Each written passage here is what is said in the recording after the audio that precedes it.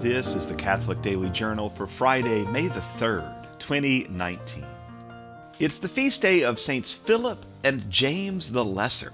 Both were apostles of Jesus, and after the ascension and the descent of the Holy Spirit at Pentecost, Philip made his way to modern-day Greece, Syria, and western Turkey, which was then called Phrygia. He was from the Jewish city of Bethsaida, and was connected with Andrew and Peter, who were from the same town.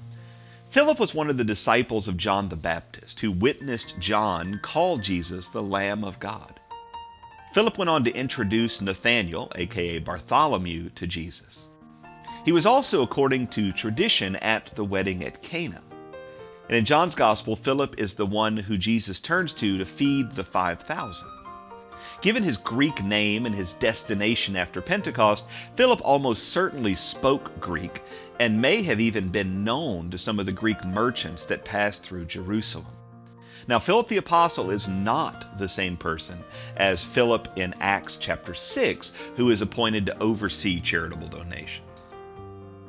James, the son of Alphaeus, aka James the Lesser, aka James the Younger, has to be distinguished from James the son of Zebedee, who is James the Older, aka James the Greater. James the Less doesn't get much screen time in the Gospel, and when he does, he is easily confused with the other Jameses.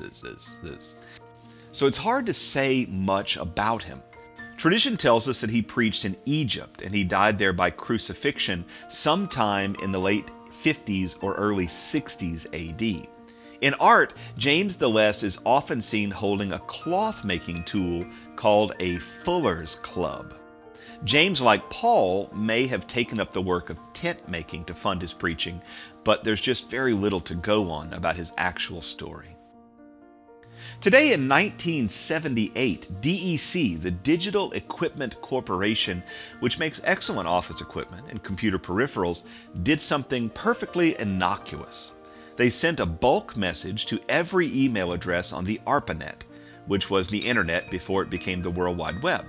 That message was an ad for computer equipment that they probably wanted to see and wanted to make response to.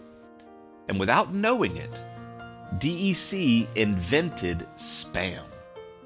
Nowadays, spam makes up the vast majority of email traffic, and it costs us billions of dollars in wasted hard drive space, computing cycles, and lost productivity. Now, this isn't an ad, but for those who have a little red circle on their phone with 3 or more digits, consider unroll.me or click on your Gmail settings and tell the spam filter to be more aggressive. No 10% coupon is worth the hours of your life you'll waste wading through the junk mail. Today is the birthday in 1469 of Italian philosopher Niccolò Machiavelli. His most famous work is The Prince. It's a spiritual successor to Sun Tzu's classic work The Art of War and the spiritual ancestor to Saul Alinsky's Rules for Radicals. There are some folks who argue that The Prince is actually a parody, and that Machiavelli's model of the vicious tyrant was a function of sarcasm. But the book really doesn't read that way. Quote, "If an injury has to be done to a man, it should be so severe that his vengeance need not be feared. Quote, it is much safer to be feared than loved, because love is preserved by the link of obligation, which owing to the baseness of men is broken at every opportunity for their advantage. But fear preserves you by a dread of punishment which never fails."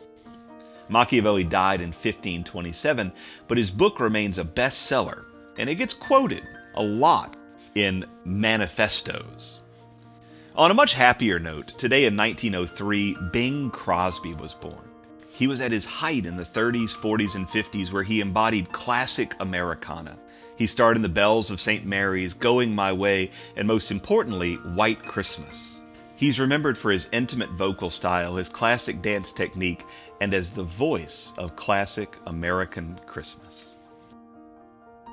The Catholic Daily Journal is supported by listeners like you.